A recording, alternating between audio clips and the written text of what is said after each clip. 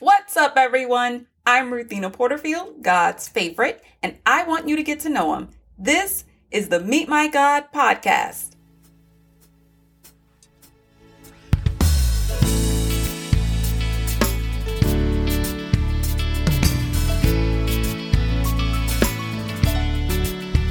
Today we meet God in Acts chapter 13, verses 4 through 8. Satan hates when people receive God's love, so he has his own followers to stop Jesus' followers from accomplishing their mission. They are evil and they are cunning.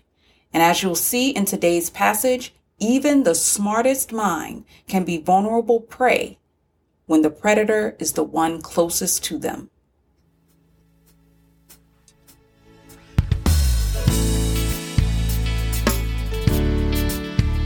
Thank you for listening, but don't forget to read the scriptures for yourself. And if you would, please rate us in your favorite podcast app. It helps us so much in the rankings. Until next time, peace, stay cool, and God bless. You said go where I